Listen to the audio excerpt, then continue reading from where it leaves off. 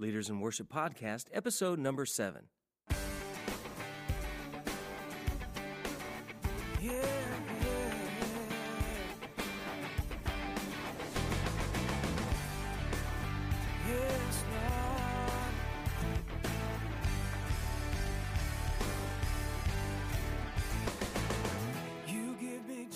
Welcome to the Leaders in Worship Podcast. Our purpose is to equip, connect, and develop leaders in the area of worship ministry. I'm your host, Matt Perkins, and I want to say thanks for listening. If you've joined us by listening on our website, leadersinworship.com, or perhaps you've subscribed through iTunes, now we are available on Stitcher Smart Radio. If you use Stitcher, then you know how useful it is in subscribing to podcasts. If not, you can go to Stitcher.com, and there are links. If you use an Apple device or an Android, you can download apps through there, and you will love it. Subscribe to your favorite podcasts and listen to Stitcher Smart Radio. Well, today we are continuing our discussion with Rector on discipleship. How do we implement a discipleship program in our ministry?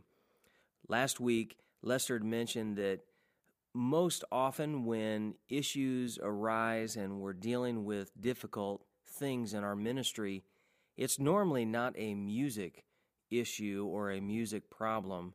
Normally, it is a discipleship issue. And we want to develop our people. We want to develop the people that serve in our ministries. And Lester has created a great resource that we can use in our ministry, and it's called Face-to-Face Worship. You can find information in our show notes on how you can get a hold of this. You go to leadersinworship.com/007, and you'll find out about this discipleship material, as well as Lester and Holly's ministry. They have a new CD that's going to be released very soon, and they are great songwriters, incredible vocalists, and worship leaders, and I believe would be a great resource for your church and for your ministry. But let's go ahead and go to part 2 of our series on discipleship. Well, the program itself is designed to create intimacy with God through relationship, and by relationship I mean through understanding who we are in the relationship. Yeah. I often start session 1 with the new students coming in a new year. I often start the session by asking them this question: is it a relationship if you don't know who you are in it? Because most people will say to you, I have a relationship with God, but yet they're not living like a son or a daughter of God. If in your identity, if you're not consistently living within that identity, then ultimately at the end of the day, it can't be deemed a relationship, because God only knows you from the perspective of a son or daughter. I think that's why a lot of people struggle to hear God when He speaks.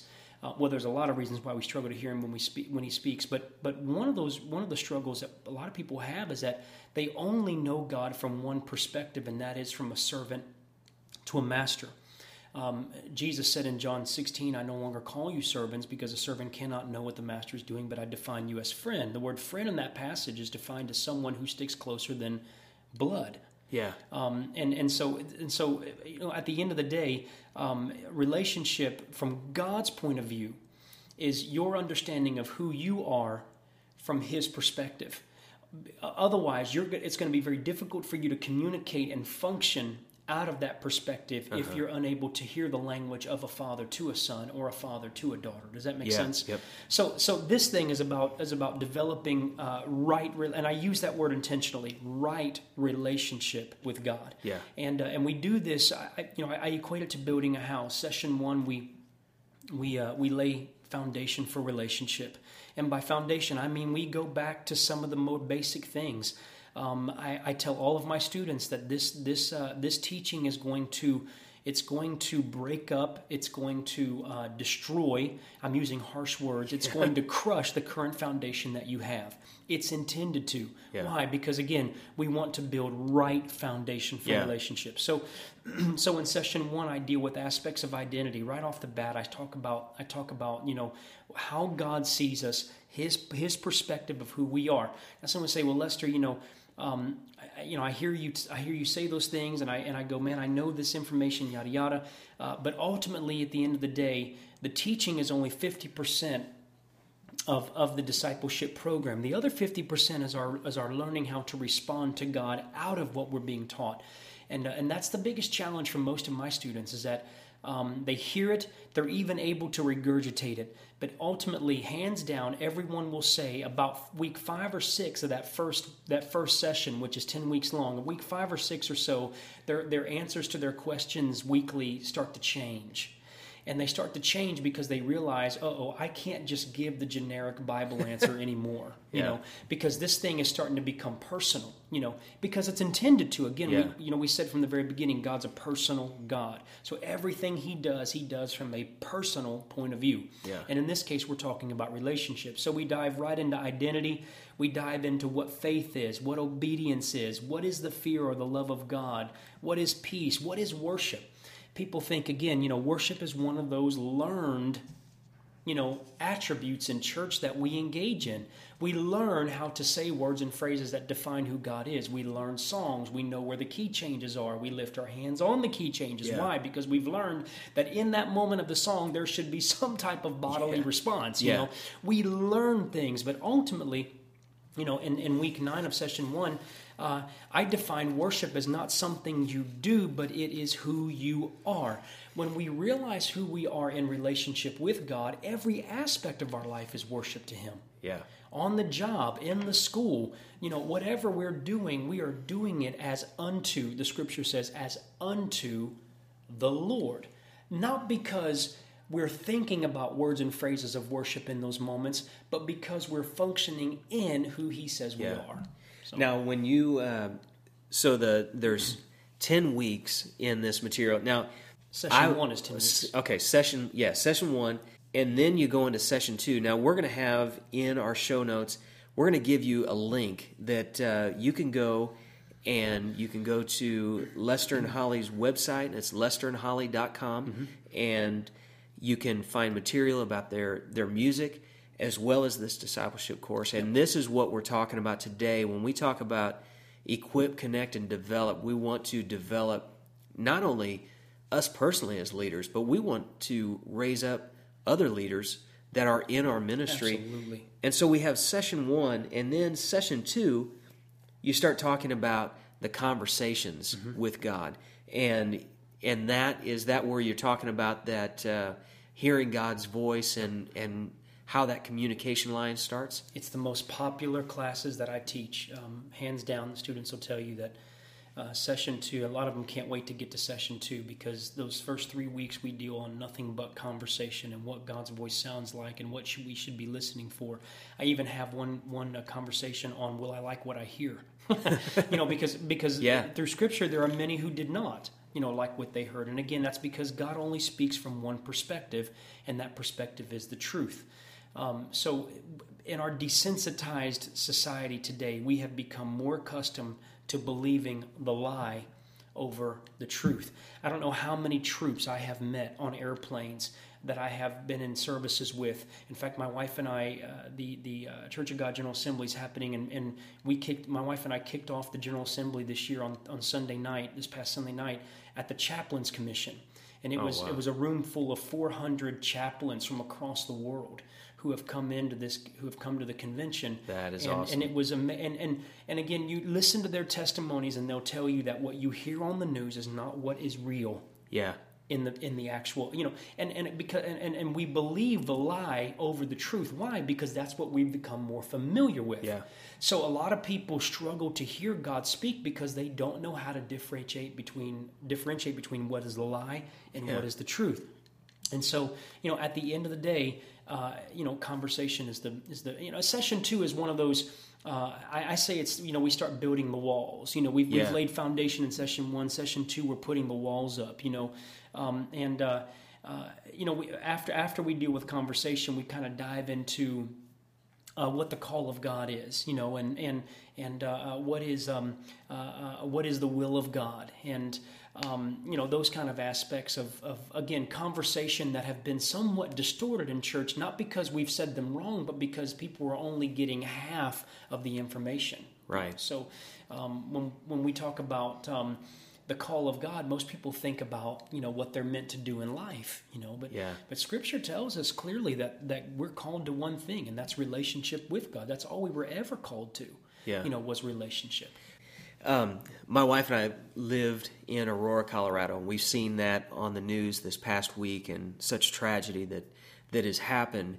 But a friend of mine that I worked with in the ministry there, he would talk about the will of God and finding the will of God. If people were talking about, what is the will of God for my life, and we would have conversations every Friday. One of the most enjoyable things about that job was Friday mornings, and we would just talk about, where do you see yourself in 5 years? Where do you see yourself in 10 years? What is God saying to you now?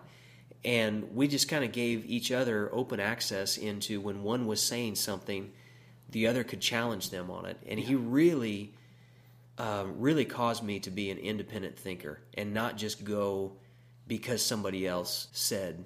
And so he would talk about the will of God. We talked about, what God was leading when we started looking at, we were going to be transitioning and moving, had accepted a position, or we're talking about it in Wisconsin. So we had open conversations about that.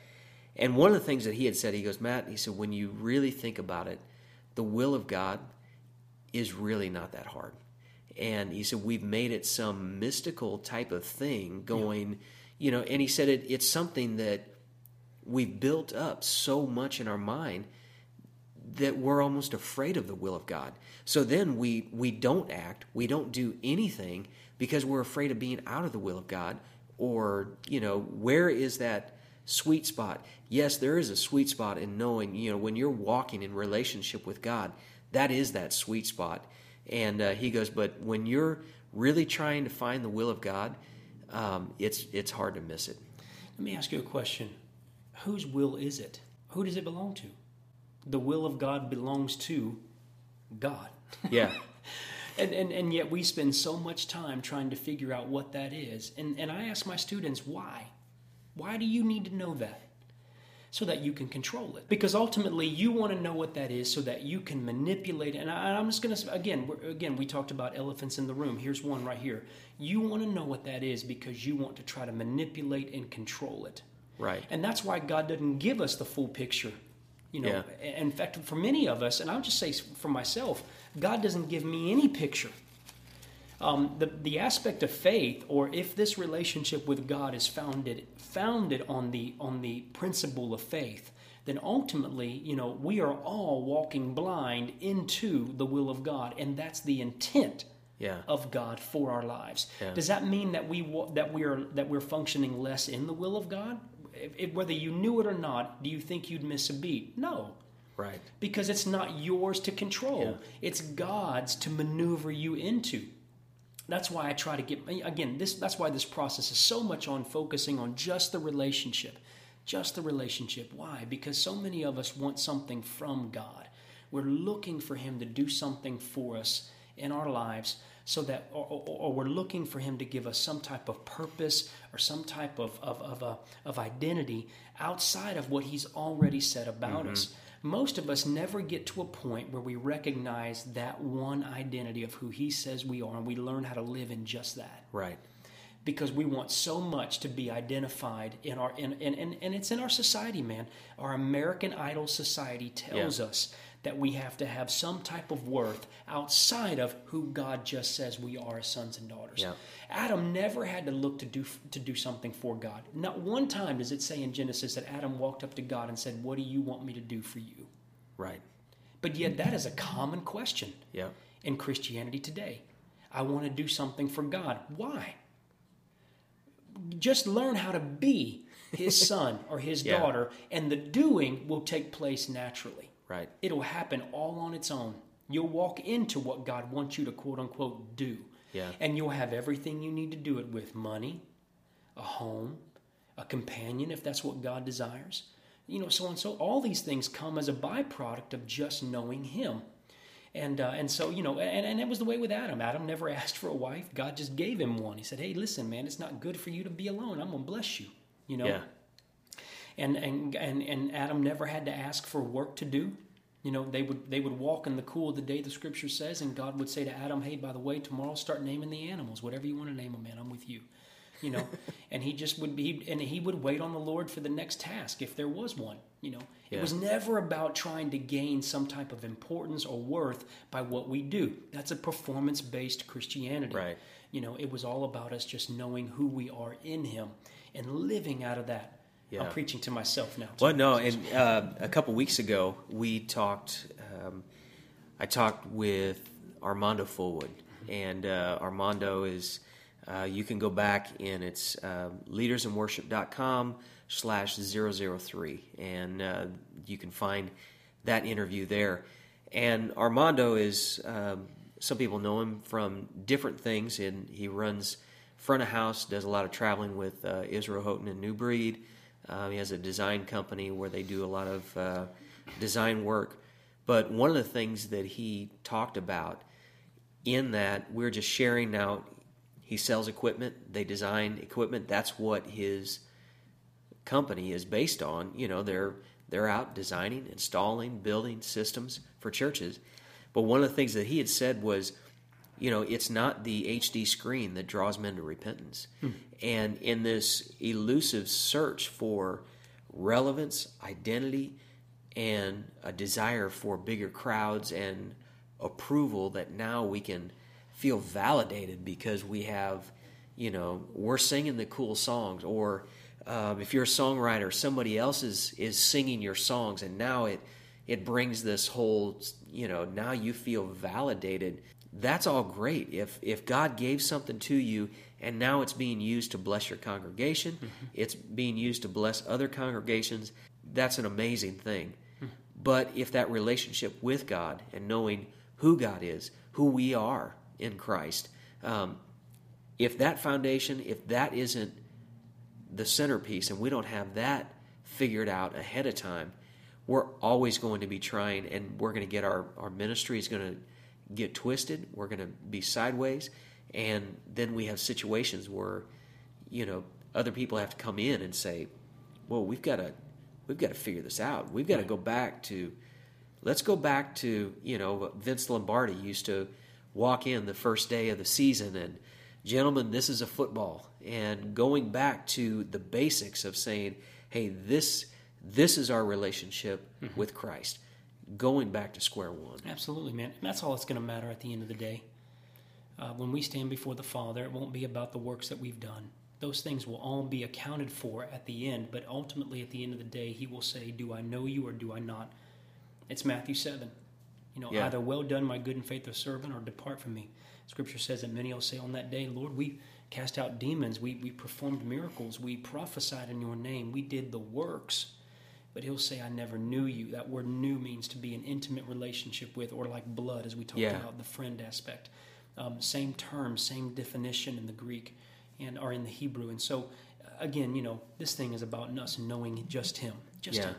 So when we finish, when you're doing that session 3, you've got the father and mentoring, and then you have dealing with offenses with leadership, submission. These are hardcore. I mean, I call session 3 my decorating session. I tell people that some of the biggest fights and arguments my wife and I have had as a creative individual is what we're going to put in the house, where it's going to go, how the couch is going to be turned, how that picture is going to be hung, will it be centered, will it be left to center? We've had some drop down, drag out arguments, and I tell people that session 3 is really that getting to the core of the onion, the nastiest part, the part that makes you cry. We've peeled away a ton of layers here, and now we're into the core. And one of my favorite teachings actually is in session 3, and it's on unforgiveness. And it's a powerful teaching on unforgiveness. One of the things that I say in that, this is just a little tidbit, but one of the things that I tell people in that is if you're harboring unforgiveness, it's not because of what has been done to you.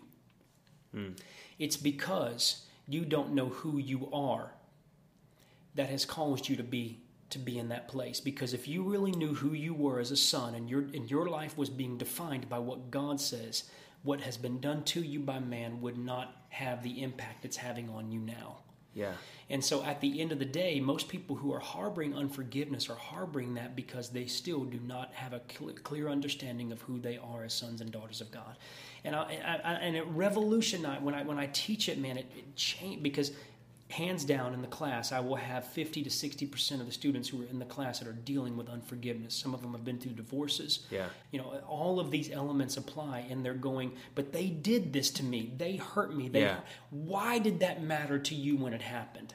Why did that matter to you in the moment? Yes, it hurt. Yes, it was offensive. Yes, it did damage to you emotionally. All of those things apply, but ultimately, at the end of the day, if we're going to be defined by God, if we're going to be defined as sons and daughters of God by Him, and God says, this is who you are, then at the end of the day, those things should never be a part of what's defining us in this life. Why? Because that's eventually going to fade. Yeah. That will no longer exist when we leave this world and go into eternity. Yep. That's no longer going to be something that's going to weigh on us. Does that make sense? Yep. But the enemy uses those things as a form of distraction. Yeah. It's all meant to keep us from, and we've all had those moments, man. I mean, I think I can think of several moments in this conversation right now where someone has said or done something to me that has offended me. Yeah. And at the end of the day, it still goes back to, why am I offended? Yeah. Why? Why am I letting that do that to me? Yeah. Well, because of this scenario. Yeah. Because of my lack of understanding who I am. Yeah, there are many times, and I can think of one situation specifically that I was asking God to change the circumstances in my life, and He was wanting to change my heart. And once I had a heart change, I viewed that situation completely different. Did it frustrate me sometimes? Yeah, but I was able to process it better. Yeah. And so I was able to sit back and go, okay, Matt, just keep everything in perspective. You know, this is what's going on. This material, Lester, is incredible. And if someone wants to get this, you offer, there's a few different things that you offer, from DVDs to the workbooks. How can they get this information, and what do they do? Well, there's two ways to get it. You can go to the artist site, which is lesterandholly.com, and you'll see an icon or a link to the face-to-face page, or you can just go straight to the store. There's another website called face-to-faceworship.net that actually talks specifically about the discipleship material. There's actually a link there where you can watch one of the videos. The workbook and the DVDs, they go hand in hand. The actual package, discipleship package that we sell online, has three things that are in the packet. There's a DVD set which has all 27 classes taught by myself in a studio. They're not live settings. They're in a studio. And then there's the workbook, of course, which I recommend for everybody to have a copy of the workbook. And then there's a book there called Being Intimate with God, and that book has actually been written by my mentor. His name is Larry Reese. He's my spiritual dad, who's been doing discipleship ministry for 22 years out of Atlanta, Georgia. Now he's in Cincinnati, but in Atlanta he had a ministry called Rafa Frontline that functioned for about 20 years. And so I use that book as required reading. In fact, I use several of his books as required reading. He has 9 to his credit, and all 9 books are used for discipleship purposes. And so I use a book in session 1, a couple in session 2, and then one in session 3 of his books. But the one that I sell with the package is the Being Intimate with God book, because it goes so well with session 1. Right. And so anyway, you can get this. You can get the full package on the website. I do not recommend just buying the workbook unless you're wanting to look at it as a means of going, do I want to do this? Right. Then I would, if you want to just look at it and peruse through it. Otherwise, it's difficult to teach from the workbook because it only contains half of the information. Sure. We designed it that way on purpose. Otherwise, what would be the need for people to come to the classroom? Right. We recommend getting the DVDs only because, at the end of the day, there's going to be a whole lot more content on that specific subject on the DVD that you can make note of in the book. Several ministries across the country are utilizing the material. A lot of worship pastors are using it. They're discipling their teams, discipling their choirs, so on and so forth. And the reason why they're doing this is because ultimately, at the end of the day, they've recognized that there is this need in their teams for those who are standing on the stage to be discipled. Right. One instance, one was noted as saying, I just want my team to actually live what they sing. Yeah. We stand up and sing songs week after week, and half of us aren't believing what it is that we're singing. Why? Because I know their lives. I know what they're living, Yep. And so, for that reason alone, it gets everybody on the same page. Yeah. And so anyway. Now, what are some applications if, let's say, there's someone that's listening and they're a lay worship pastor, or they're a part of a team, or maybe now they have the task that they're leading this team, and they're saying, "Man, I recognize that we need this." What are some ways that they can utilize this? Maybe Sunday school class, Absolutely. if they have that, or some time with that. If your church does not have like a specific time for doing a Sunday school, maybe it's a part of your rehearsal. Maybe you just carve that in. How long does it take for each week in that DVD? They vary. Let me tell you when I did the DVDs, I envisioned the DVDs to actually be watched by the one teaching. I did not envision that the DVDs would be watched by the actual class. Okay. There are some who are doing that, and I don't discourage that. At Sure. the same time, I don't promote that. And the reason why is because when you're talking about relationship's a very personal thing. It needs a personal encounter, if you Right. will. So having someone stand up there and actually teach the class, I believe, gives a much more personal, intimate Right. touch than just watching a screen. Now, like I said, some are utilizing that, some are not. One of the things that I recommend, in fact, when we do conferences, and I do a lot of teaching at conferences, I will tell people that my recommendation would be that you have a night not dedicated to rehearsal. Okay. The reason why is because oftentimes, and I found this to be an issue when I was doing it before I actually wrote the material. Oftentimes you feel pressured by the time. I got to get this in, so I want to get this and I got to get this in. And so what ends up happening is something gets left out. Right. My recommendation is always try to have another night and tell your team, listen, this is not something that you have to come to. It's recommended, strongly recommended. Yeah. But give them the option to say, you know what, I don't want to do that. At the end of the day, it's going to eventually expose where they are. And that's a discipleship tool all its own, But have another night where they can just come in and they're not engaging in anything, not rehearsing for anything. They're just there to be developed and taught. Yeah. I always recommend that. I think it's more personal. I think it's more effective, and ultimately, at the end of the day, it's going to produce greater fruit. Sure. But yeah, that's my recommendation. Like I said, it can be used in a lot of different formats. It is being actually, some are using it on Sunday mornings prior to their rehearsal time. I've got one pastor in Tennessee who uses it prior to his rehearsal time. It's just him and his praise team, and he watches the videos during the week, and then he comes in on Sunday morning, and they spend an hour together before their rehearsal.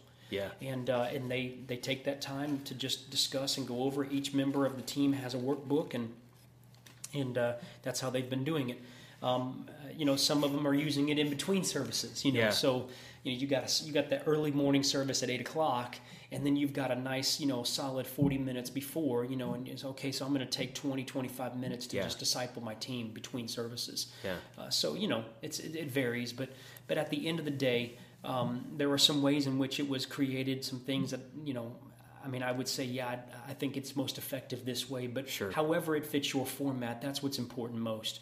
Now, if someone has a question, they go to your website, is there a way that they can email you right Absolutely. from the website, or do you have an email address that you want to shoot out? Or? Absolutely. You can email from the website. In fact, if you go to the website, the lesterandholly.com site or the face-to-face site, you can reach me via email on either one of those. But on the back of every book, if they're buying a book, on the back of every book is the information, even my number, my personal office number.